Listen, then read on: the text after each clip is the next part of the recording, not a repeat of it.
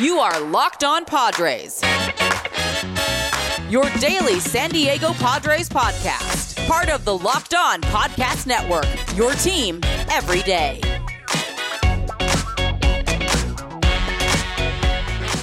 Let's get it going on the Locked On Royals Padres podcast crossover. I'm your host, Rylan Stiles. You can follow me on Twitter at Rylan_Stiles. Follow the show on Twitter at Locked On Royals. And joining me is the dancing Javier Reyes. Follow him on Twitter at Jalapeno. And check out the Locked On Padres Twitter account, YouTube account, Spotify, Apple Podcast, all that fun stuff. On today's show, we're going to discuss how to build a baseball team. I think that these two teams have done it in completely, totally, and extremely opposite ways. Which way do we side with? And how we would personally build a team, and what are all the options out there for teams to explore and for teams to try? That's all coming up on today's Locked On Royals podcast.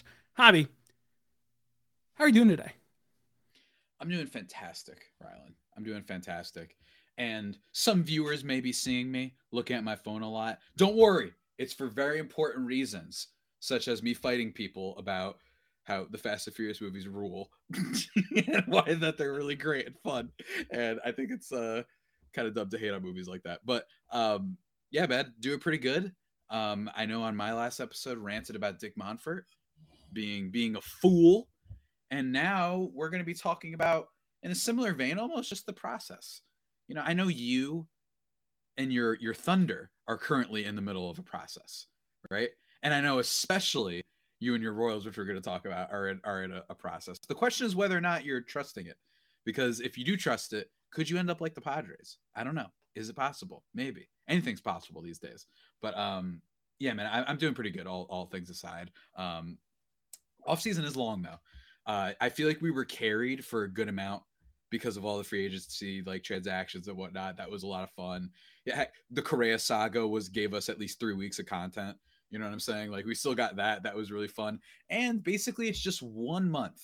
We've got 1 month. I'm actually in the middle of writing a piece on Jurickson Profile right now. But aside from him, not many free agents left. And we got 1 month. And then March. Oh, yeah. That's when things kick back up again. In general, things kick back up again. But especially with baseball, because we got the World Baseball Classic. But I'm ranting a lot. I'm not even ranting. I'm just kind of speaking into a void. So I feel like you should speak. What are we going to talk about with the good folks today? Well, the good thing is that's how podcasts work, Javi. So I'm glad that you just described our job title. But you're right. It's the awkward phase of the offseason. It's like whenever you try to grow your hair out really long, and at some point you've got to deal with that ugly phase, and you got to hope to all the higher powers that you have nothing important happen during that phase. Right now, it's there. It's almost there. The trucks are getting packed. We're almost in Surprise, Arizona. We're almost in whatever the Arizona town that the Padres play in is called, but not quite. And so it's just kind of in that middle ground. Javi, on today's show, we're going to discuss team building strategies. I think that these two teams have done this completely opposite. Is either one of them right? Is there different options besides what we've seen from these two teams? And which one would we personally employ if we were employed by a baseball team? Javi, I want to let you start this topic off because we really got together on this topic because of the rant that happened yesterday on your show with the Colorado Rockies owner. So give the bullet points and we'll send them to the full show for your full rant. But as you take a swig, give us your bullet points of what's happened so far. Look, the thing with Dick Monfort, again, which I've been saying for a while, one of the things, I kind of dropped the bar, to be honest, the other day, because one of the things I don't like about, this idea of rebuilding sometimes is that it's like the right strategy and that it's the only strategy. And people don't realize like all these different factors, whether it be some media narratives that are a little bit out of sorts, whether it be literally from the owner themselves. It's like, you know who always will benefit from rebuilding in the way of prospects? The owner, because they're not going to spend money. You know what I'm saying? So there's already this immediate bias. So I think it's hilarious oftentimes when people don't realize like what's going on here, that essentially a company is trying to tell you we should actually spend less for labor, right? So that's one thing. Not to get too on the political side of things, but hey, that's sports. They're intertwined. But the other thing is just in general, with Dick Monfort, just how just factually wrong he was, right? Like just in the sense that, yeah, the Padres have all these superstars in their lineup. Of course there's holes. There's holes on every team, except sometimes the Dodgers. Like there's holes on every team. And I think the idea that just because they might not win means that you shouldn't be going for it. Of course he's going to say that. He doesn't want to spend. You know what I mean? So that's the end of that. And not to mention, when he did spend, he stunk at it. You know what I mean? He got like negative WAR from all of his relievers, brought Daniel Murphy and Ian Desmond in to play first base. Ian Desmond, who was an okay player who hit for a decent amount of power, transitioned to being an outfielder from a shortstop. And then they were like, okay, let's count on him being able to learn another position at first base. So they're just not a very well-run organization. But in fairness, for a good long time, neither were the Padres. I don't think that they were in the same clown car buffoonery of the Rockies. I don't think that they were always necessarily there, but they were one of those teams that were certainly in perpetual rebuild, right? Basically ever since 2006.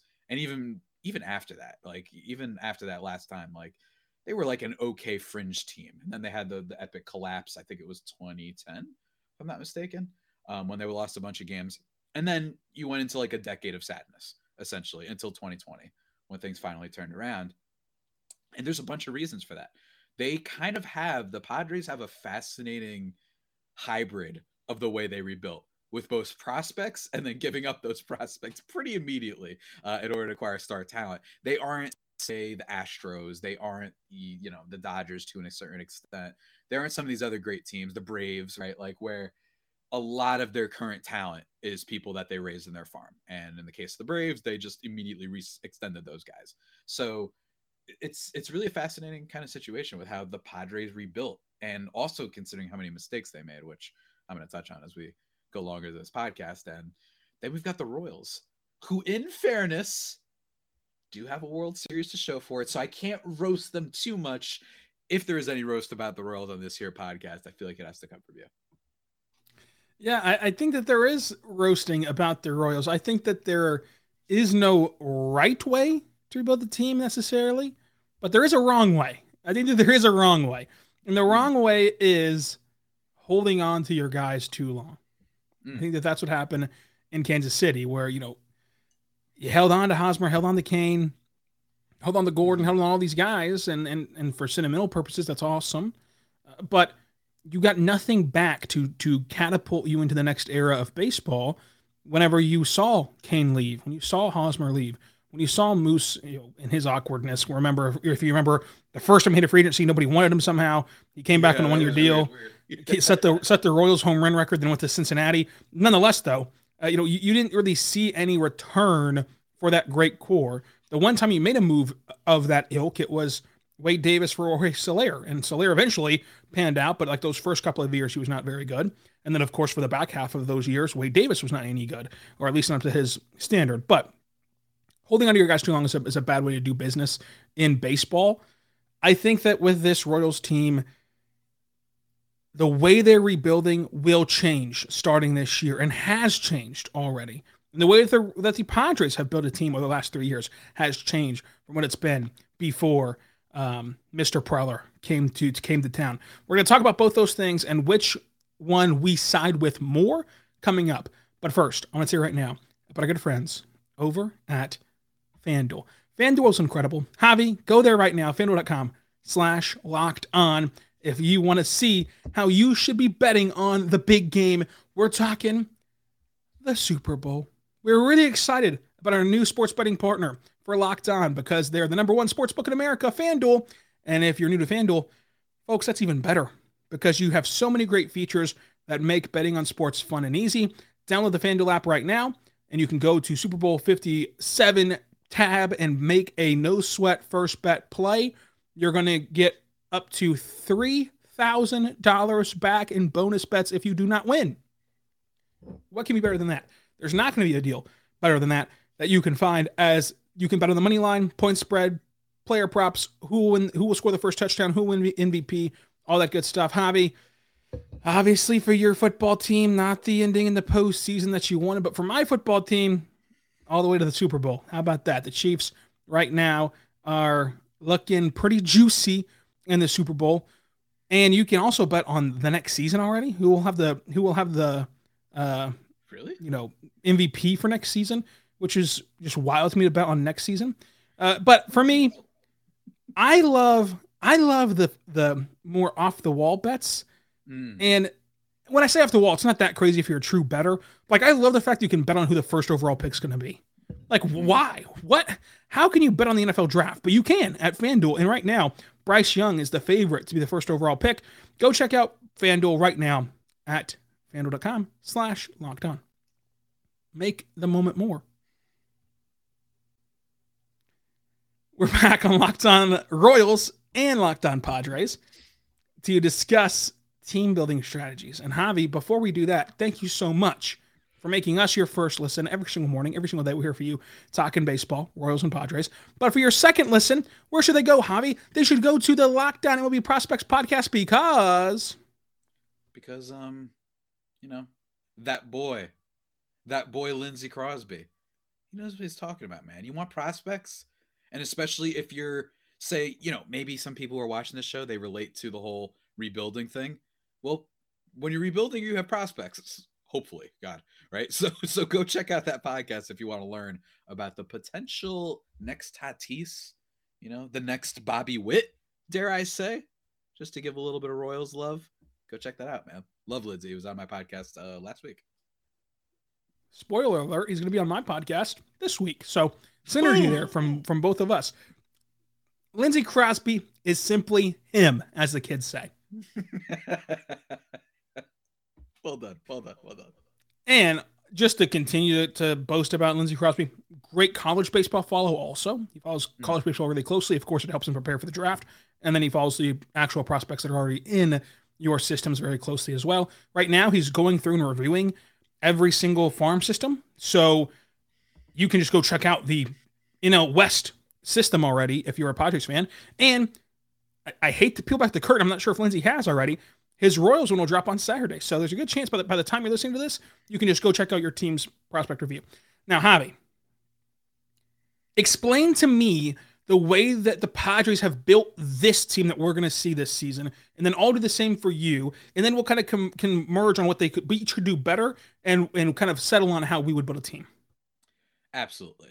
Look, the Padres, it's been all over the place. And what I think is so fun about the Padres is, like I said about them being a hybrid, there was a certain point, and when I say this, I'm not necessarily the biggest, ultimate prospect guy. I'm not talking in terms of, my strategy and what I prefer from a team. I just tend to not follow farm systems that much because it's just a thing of mine. Look, I got a lot of things I'm doing out here, it's so I don't always know about farm systems and stuff, but from everybody that I've heard and trusted, the Padres basically had at one point, maybe 2016, 2015, maybe a little bit after that or before that, one of the great farm systems in the history of baseball, right? And I'm not just talking about because of that 18-year-old that they picked up in the James Shield trade, who's currently a bobblehead that's hanging out right over here that you guys can check out in the link to the episode.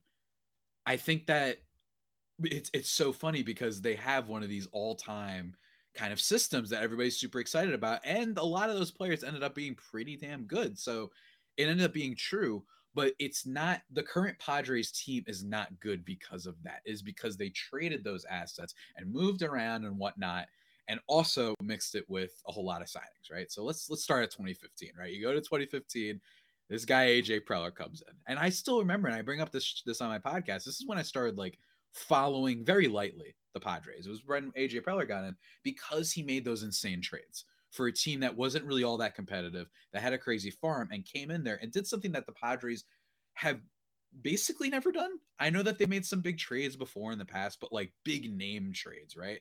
And they did that. Maybe the last time they did one was, I don't know, Goose Gossage, right? That was one of the last ones they did, maybe, so they do that. And they trade for Matt Kemp, former MVP. They go out and get Craig Kimbrell at the time, and for years after that, the best closer in baseball, right? They go out and get Will Myers. They go out and get Justin Upton. Justin Upton is a fine, borderline all-star player, very consistent player, and formerly a really high prospect himself who, good player, hits for power, had a decent amount of speed. And everyone was looking at that saying, what the heck are you doing? You can't just build this like a fantasy team. And it turned out to be true, right? They started off kind of decent and they were a little bit exciting, but then eventually it was like, there's just too many holes on this team. You can barely name a single starting pitcher on this team, with the exception of maybe Andrew Kashner. So they have to hit the hard reset, right? And I think that is my number one thing that is the most underrated about the AJ Preller tenure. The dude has made a lot of whiffs, the type of whiffs that go look at, the Braves right now. And what I mean by the Braves is Alex Anthopoulos of the Atlanta Braves kind of got gun shy after missing on a couple trades. And then 2021 happened. And then he kind of got back into it. He traded for Jorge Soler, and now they're making all these big moves, right? Then they trade for Matt Olson, but he was a little gun shy. AJ Preller, you would think, after missing on those big trades and giving up farm system assets, and one of them being Trey Turner, who ends up becoming an MVP candidate with the Nationals and Dodgers, that you'd think, oh no, they're just going to hoard and they're going to, keep all the prospects forever and then figure it out later. No, instead he goes out and signs Eric Hosmer. The year after, he signs Manny Machado. They're trading for Trent Grisham. They're trading for Tommy Pham, like really highly regarded players for the most part. Especially, I know Pham is known for other things these days, but they trade for a lot of guys. They trade for Mike Clevenger, speaking of guys known for other things. Don't want to get into that. But at the time, they trade for a guy, Mike Clevenger, who's one of the best ERA guys in baseball, right? You have all these different moves. And it's just so funny that Preller was just like, I want players now. Enough is enough. And they built this team that is full of all-stars. And while, yes, it is not homegrown talent, the reason they were able to get it, they curated so many great prospects in the first place. And again, it's such a fascinating thing because they have Bogarts and Manny and whatnot, but Tatis and Darvish and Blake Snell, Josh Hader is on this team, which I still keep forgetting. I don't know about you, but I keep forgetting that Josh Hader's on Padres. It's really weird. I think it's because the Soto trade happened that as a result, you know what I mean? It was just no one's going to remember that trade deadline for that. But this is an elite level reliever and he struggled and hopefully he's, going to keep what he did in the postseason. And at the end of the season that he's going to be back to being an elite closer. But that's kind of what's so fun about the Padres is they reloaded every time. There are many teams that they whiff on that trade and it felt like, oh man, that was it. Right? The Boston Red Sox seem to be in one of those situations right now where they traded away Mookie Betts and every Boston fan I know is like, that was a mistake. 3 years later, oh my God, that was even bigger of a mistake than we thought. So, and it almost feels like they're not going to recover. A lot of teams take that swing and don't recover. And the Padres deserve a lot of credit, and Preller and the farm system and coaches deserve a lot of credit. Even now, everyone's saying, oh, I don't know, maybe Jackson Merrill, he's rising in the prospect rankings. Dylan Lesko's rising in the prospect rankings. Who knows? Maybe at the end of the year, all of a sudden they will at least have not what it used to be, but at least a farm that you could maybe trade away from again. You know what I'm saying? To eventually, kind of fix any needs at the trade deadline. That's why I think is so exciting about this Padres team. And, this is a lot of me talking, so I'm going to give you some thoughts on what I've said in a second, but I think that's what it is. The Padres with AJ Preller are a team that basically every single year since he took over has made a move. And even when it was a miss with your Clevenger types, with your Adam Frazier types, with signing Eric Hosmer, it didn't stop them. And I think there is a lot of lessons to be learned there, both about managing and building a baseball team and also having ownership that is like, you know what? All right, let's still keep going with this because we're also one of the only professional sports teams in San Diego. So maybe we should and try and capture this audience. So, it's a lot, but they've done it. And I know that they haven't won everything, but it's still, it's really cool to see. And I think baseball needs more teams like this. I think that they do. I think that they need more teams that are consistently in the game and consistently kind of in the hunt. I think that for the Royals, this question has changed over the last few weeks. Let's start back with what it's been up until this point. Up until this point, it's been Dayton Moore, and it's been a mismanagement, I believe, because the Royals cannot spend the way that other teams can. So they're not going to be able to go and fill their team up and make splashes in the free agency market. But the Royals have also not been shrewd. They've not been like the Rays. They've not been like the Cleveland team. They've not been like these teams like Oakland who will trade away a beloved figure like Evan Longoria. But in return, they get back 5 more years of success, 6 more years of success. They've been more calculated and more business family first versus, hey, we just want to win. Don't care about who the fan favorite is. Don't care about whose jersey you buy, because you know what sells. What sells is winning games. Like in the long run, winning games is what matters. Like, you think Cleveland cares that their team on paper never looks any good, and on paper it never looks overwhelming? No, because they're going to get to watch, October baseball. Did that stop them from selling out their stadium this October? Did that stop them from that SpongeBob guy becoming a viral meme? No, they got to the world. They got to the postseason, and they flourished. They got to the World Series in 2016 against the Cubs, and I mean, like, they just had chance after chance after chance to go and win it. Now the Royals actually did win it, but the thing is, the Royals didn't learn their lesson from them. The lesson from the Royals winning World Series, there's a lesson from every team winning one. You can take different things and ideas from each team. The lesson from the Royals was just worry about getting in the playoffs. Those Royals teams should have lost every round that they were in. They weren't dominant. They should have lost the wild card game. They should have lost, the series to the Astros. They should have lost the series to the Blue Jays. They should have lost to the Mets, even though you won the World Series in 5 games. There were different moments that could have turned the series that the Mets did not capitalize on. That should show you all you got to do is get in. There's more playoff spots now than ever, and then let baseball take care of itself. There's hardly ever a juggernaut team that they might compile 105 wins in the regular season. They'll lose in the first round of the playoffs because that's just baseball. That's just how baseball goes. So get in and let's see if you can get hot at the right time. And the Royals didn't learn that lesson. They held on to their guys too long. They didn't make moves to set themselves up for the future and for sustained success. Then they tried to rebuild. And I'll give Dayton Moore a little credit here. I think that his rebuild model did change from what it was way back when. He focused more on pitching. The problem is he drafted pitchers that suck. Like as of right now, that entire draft class that was chock full of college pitchers, only one of them turned out any good so far, and Brady Singer. The rest of them suck. And if you do that, you're not going to have success, period, in the small market. Now, here's where it's changing. I think that the Royals, with J.J. Picolli at the helm, hiring away Kevin Cash's bench coach to be your manager, already bringing in guys like Ryan Yarborough as your big flashy signing, trading away guys like Mondesi to kind of usher in a younger, different core. I think that from now on, from this offseason forward, the Royals will operate like the Rays do. They're going to operate as these guys are just numbers. It's just, can they win games? Can we put them in spots to win games or not? And in a small market, you have to. You can't overwhelm guys. If Bobby Witt Jr. becomes a Hall of Fame player, he's not staying in Kansas City, folks. He's going to sign somewhere else.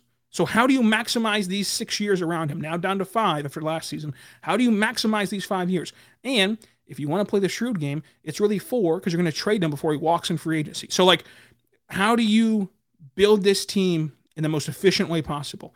I think that this Royals squad will look to do that, and I think that they're going to start looking a lot more like Tampa Bay and looking a lot more like Cleveland. And that's the only path to success when you do not have a Mets ownership group, when you do not have a Padres ownership market finance group. Dodgers, same thing. You've got to draft really well. You've got to make tough decisions and trade away fan favorites and bite the bullet for the time being. And then you've got to win. And sustained success is better than one World Series every 30 years. The World Series is great, but baseball is so much about entertainment, more so than other sports. Baseball is every day. It's all summer long. And if you string together 5 more years of god-awful baseball, as the last 5 years have been, no one's going to care. Already, people don't care because the Chiefs are incredible. Patrick Mahomes is incredible, and they're right across the parking lot. So why would I go to a game in July when I could go to St. Joe's and watch Patrick Mahomes practice? Why would I go to a game in June when I can save that money, save that... Wow, things are deep dire over in Kansas City. I'd rather go watch this dude practice than watch the Royals play. That's wild. But I get what you're saying. Yeah, go ahead. It's true, though. I'd rather go do that. Why would I go... If money's even more tight than that, why would I go to a game in June, pay $50 to park, go watch the Royals get thumped, when I could just save that money, save that travel expense, save that trip out to Kaufman, and put it away toward going to one regular season football game. Let me ask you, Javi, as someone who has seen the Royals play baseball and has seen the Chiefs play football, would you rather go to 5 Royals games this summer or go to 0, but you get to go to a Chiefs game? Well, I will say that I'd probably do Chiefs because my favorite football team is a divisional rival. So that's probably the direction I would go. But even if that weren't the case, I don't know actually. There's something to be said. I will just to be devil's advocate. There's something to be said about watching football games low key, like going to the stadium on a Sunday. Low key, like I don't know, man. Like it's just the product is really great on TV, but just in a vacuum, yeah. I mean, if just the football is a lot more exciting in the sense that you're just like, yeah, this could be our year, and you're not just saying that. A lot of teams, Yeah, but specifically this team's football, like this football team compared to the product of baseball. Because, Javi, we can go have beers outside at the plaza in Kansas City at Power and Light District. If we just want to sit around and have the ambiance of a baseball game, sit outside of the brewery and watch a baseball game on TV. Like, the ambiance and, like, the good vibes around baseball, they don't mean anything whenever you lose 100 games every single year. They just don't. They start to mean less and less and less. And this is a sports city that will always thrive, that will always get behind their teams, that will always show up, and they market themselves as a sports city that's getting a World Cup, that's getting the NFL draft, that has the Chiefs as a Super Bowl contender every single year. But what are they apathetic about? The Royals. Like, no one cares. And that's when things get dangerous for a small market team. So it has to change. And to their credit, it's changing. To their credit, they've done everything right so far. They got a new owner. They ousted Dayton Moore. They fired their pitching coach, who everybody hated. They ousted Mike Matheny and didn't go hire a retread manager, Bruce Bochy type. They hired a young, innovative, ahead of the curve type of boy. A young, innovative, young manager. Mm-hmm. So to their credit, so far, they've done everything right this offseason, but it's already setting in as too little too late. They've got to get this going, and I think that they will. But I think that the Royals' strategy is going to be mainly predicated to mirror Oakland, mirror Tampa Bay, mirror Cleveland, and you might have to take a step backwards to take a step forward, given the predecessor's terrible draft. Like, had Daniel Lynch hit, had Jackson Kowar hit, had Asa Lacy hit. By the way, Asa Lacy, I don't even know where he's at. I don't know if he's a human being at this point. Had they hit, things change. But if they don't hit this year, if we're sitting here next year at the same time before spring training and saying Daniel Lynch sucks, Jackson Kowar sucks, Asa Lacy sucks, if we're saying these same things, you have to take a step backwards to take a step forward. If those pitchers take a step forward themselves, then it's a different conversation. But I think that the Royals, while being so terrible before, are now finally heading in the right direction, Javi. And in fairness, there were some cool moments last year, right? I actually think that the Royals are in, I'm not going to say a great position, but there are certainly worse ones. Detroit, it doesn't even look like they have a single player that you could be excited about. The Rockies, who we've talked about a lot, right? Teams like, what's the NL Central? What's that team I'm thinking of right now? No, not the NL Central. Like Miami. Miami's a little bit rough right now. Like the Royals, you got MJ Melendez. You still got Salvi. You have Vinny Pasquantino. Like you said, with Brady Center, Nick Prado. Hey, Nicky Lopez can play some good defense. It's at least like a watchable team, but you have to bring it to that next tier. There's a difference between being like, oh, year one of the rebuild, we were a fun little team, or year two, it's, oh God, year three. It's like, eventually you have to be like, okay, but we have to like win now. You know what I mean? The hipster thing that like you and I get into, right? It's like, I know you cover the NBA, those like hipster teams that are just fun to root for. They're not going anywhere, but they're kind of fun. You can only rely on that, I think, so long, and only from your most diehard fans in baseball, because the season is so long, right? The Padres have had plenty of hipster teams, I would say, for sure, right? That 2015 team was kind of a hipster team in a lot of ways. It wasn't going to win anything, but it was fun. So yeah, for sure, I agree. It's going to be interesting because, like you said, with all those pitchers, basically none of them hitting aside from Singer, it's rough. And it also shows you, and it's a great reminder, that just based on the law of averages and probability, like you're not going to hit on 10 prospects. You'll hit on like 3, and then maybe you can use 2 for a trade. Like, that's valuable. Don't get me wrong, even if it's just to package them and move them around. But you can't rely on somehow being the first team ever that comes out and it's like, wow, we got 10 all-stars out of our, like, it just does not happen. That's just how it works, right? Like, this is how life and everything works. So, hey, you never know. Look, there's some talent there, man. There's some talent there. And also much less terrifying division than many. Arguably the worst division in baseball is the AL Central. And also you have with the Padres, you have kind of like the murderer's row. It's like Elden Ring over in the NL West right now. It's just 4 gigantic juggernauts. Like, it's pretty nuts out here, man. No, I really believe that this Royals season can be interesting and can be fun because the division's not great. However, the Royals now don't get quite that advantage because of the flattened schedule and all that good stuff about changing the division format. But if we complained, this is what I've been saying on the podcast, we can't have complained all last year, which we did, about the kids aren't playing enough. Mike Matheny's too old to manage this team. The pitchers only suck because the pitching coach sucks. And then when they fix all those problems, now still complain. We've got to give them a fair shot. They've hired who I think will be a good manager. They've hired a new pitching coach who will get a new set of eyes, a new set of tips for these young, impressionable, and still growing pitchers. Let's see if it can work. Let's see if it can hit the ground running. Because honestly, you rattle off a lot of talent there. Like, on paper, it's not going to pop out to like the casual MLB fan. But like, there's a world, and this of course would be highest ceiling, best case scenario, craziness happening. But there's a world where Bobby Witt Jr. breaks out and looks a lot like Jeremy Pena last year. Looks a lot like the impact that Julio Rodriguez had last year. Looks a lot like the impact that Adley Rutschman had last year, which he was supposed to do.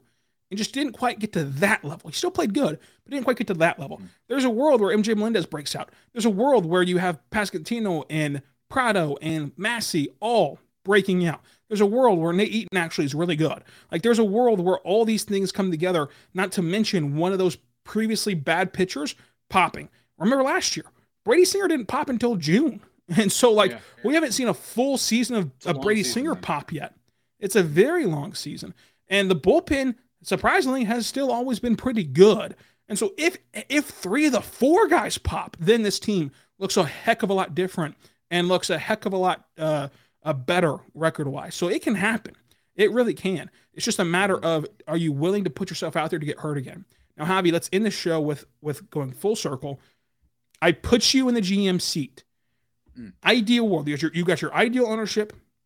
You've got your ideal market. How would you build a team? I think there's an argument to be made that the Padres have almost gotten a little bit too splash trigger happy. What I mean by that is, and I'm not saying this isn't my opinion, I'm kind of undecided on it. Would it have been better to say, go and sign Nate Eovaldi, maybe another okay back-end starting pitcher, whatever, and then go sign someone like Michael Conforto instead of just going out and getting like a Bogaerts? I know that there's other things. They did more. Re-signing Robert Suarez. They went out and got Matt Carpenter. But my thing is are the Padres a little bit too, like, they look at that golden idol, like Raiders of the Lost Ark, and they're looking at it and they're like, oh man, I want Xander Bogaerts, and they don't look at some of those other talents out there, some of the less obvious ones. I actually think Michael Conforto was like the worst kept secret in baseball. I think every single team wanted that guy. Nobody was scared off by the off year. I think everyone knows he's going to be great. But a Mitch Haniger, right? That's a good example. Like those good free agents, but not the ones that freak everybody out. And those pay dividends. Anthony Rizzo, good example that just popped in my head because he's a former Padre as well. Like, kind of a below the radar, like whatever signing that the Yankees made last year. He was a super slugger for them this year, partially because of the short porch, but still it mattered when they made that signing for DJ LeMahieu. Solid player out of Colorado. Bring him to Yankee Stadium. He's a borderline MVP for 2 years, right? So, like, I think that they should look at not just the stars of the market, right? When you trade for a Snell and a Darvish, or maybe you look at, oh, you know what? Let's go and trade for like that kind of undervalued pitcher, right? Let's go for someone like a Herman Marquez came to mind, right? Like just a name that is a solid player that might have room to improve. That's where I think I would go with the Padres. Just be a little bit more careful and maybe not go all in on these giant top guys, specifically because you already have them. If the Padres didn't have a Tatis and a Manny and a Soto, then I would be like, yes, go after a Xander Bogaerts. Get that tentpole anchor superstar. Every team should be doing that every year. Looking at you, Milwaukee, right? Like, you should do that. But, hey, you go and sign the tertiary pieces when you already have those superstar free agents. I do think the Padres maybe should do that. We're going to see. Xander Bogaerts might go out here and be just a 7-win player, and they're going to have Manny at 6 wins and Soto by projections at 8 wins, whatever, right? Like, and then it's going to be like, you idiot, who cares about depth? We're making this the NBA, where it's like, we're just going to have a super team and we don't give a crap who's our 6th man. We're just like, go out there and play. It's possible. I think that may be the one criticism I do have of the Padres. Sometimes get a little bit too trigger happy. And you even saw it at last year's deadline. They trade for Soto. That was a hit. You know, Hader, a little bit of a mixed bag. He was great later on. But then Josh Bell and Brandon Drury, they were not so great. Maybe did you have to go after those guys? I don't necessarily know. They get a little bit trigger happy sometimes. So I don't know. But again, that's me doing my best to provide a devil's advocate perspective, because they really have done basically as much as you could do correctly, considering the earlier history I mentioned with the Padres being basically being what the Royals are. Right? They would not spend money. They would not go out and make the big splash. They just relied on prospects. So they deserve a lot of credit for transforming their outlook and just their culture, all in San Diego.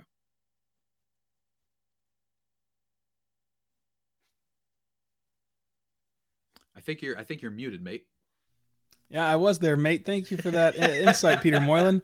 I really appreciate that. But I think there's a lot of truth to what you're saying there. And I think that the way that I would build a team, okay, ideally the way I'd build a team is like the Dodgers, where like, you have the market, you have the ownership to go spend a ton of money, but you also make moves on the margins to allow yourself that margin of error to go spend the splashy money, but you make it up by saving on this position or saving on that player and kind of balance out your sheet that way. If I didn't have the ideal world like that, which only one team or two teams do, the Rays are the model to me, because you're going to break through eventually. I know it was a COVID season, whatever. You're going to get to a couple World Series in 2020 like they did back in the early aughts like they did. You're going to get to some World Series. And you get there, you might win some. And so I think that you give yourself enough bites at the apple to try to win a World Series, and it pays dividends in the end. But Javi, any final thoughts for yet another great crossover? Not much, man. Look, I'm excited for this season. And I just think that baseball, I really do feel like, while we were really critical of the sport, and we have been in the past whenever we do crossovers and you're talking about the Chiefs and basketball and football, right? Like, I do think baseball has actually gotten a little bit better. I think baseball culture has improved. I think that if we want to talk unwritten rules, they've gotten better at that. And I think that just overall, there is some stuff that they are doing right. And we've got the World Baseball Classic to look forward to. If you want to just see, like, if you're someone who hates the way everybody's so straight-laced in MLB, watch the World Baseball Classic. Especially you watch Puerto Rico, you watch Japan. All these teams are great, and it's so much fun to watch. And it'll be a great, like, kind of lead into the MLB season. I think it's going to be a blast. I'm really excited, and I think that baseball can still be very, very good. Yeah, the teams are great, and along with that, the fan bases, like their chants, the ways to make noise, like it's all so awesome. So a lot to look forward to. Javi, thank you for joining us again, and until next time, good, chilling out.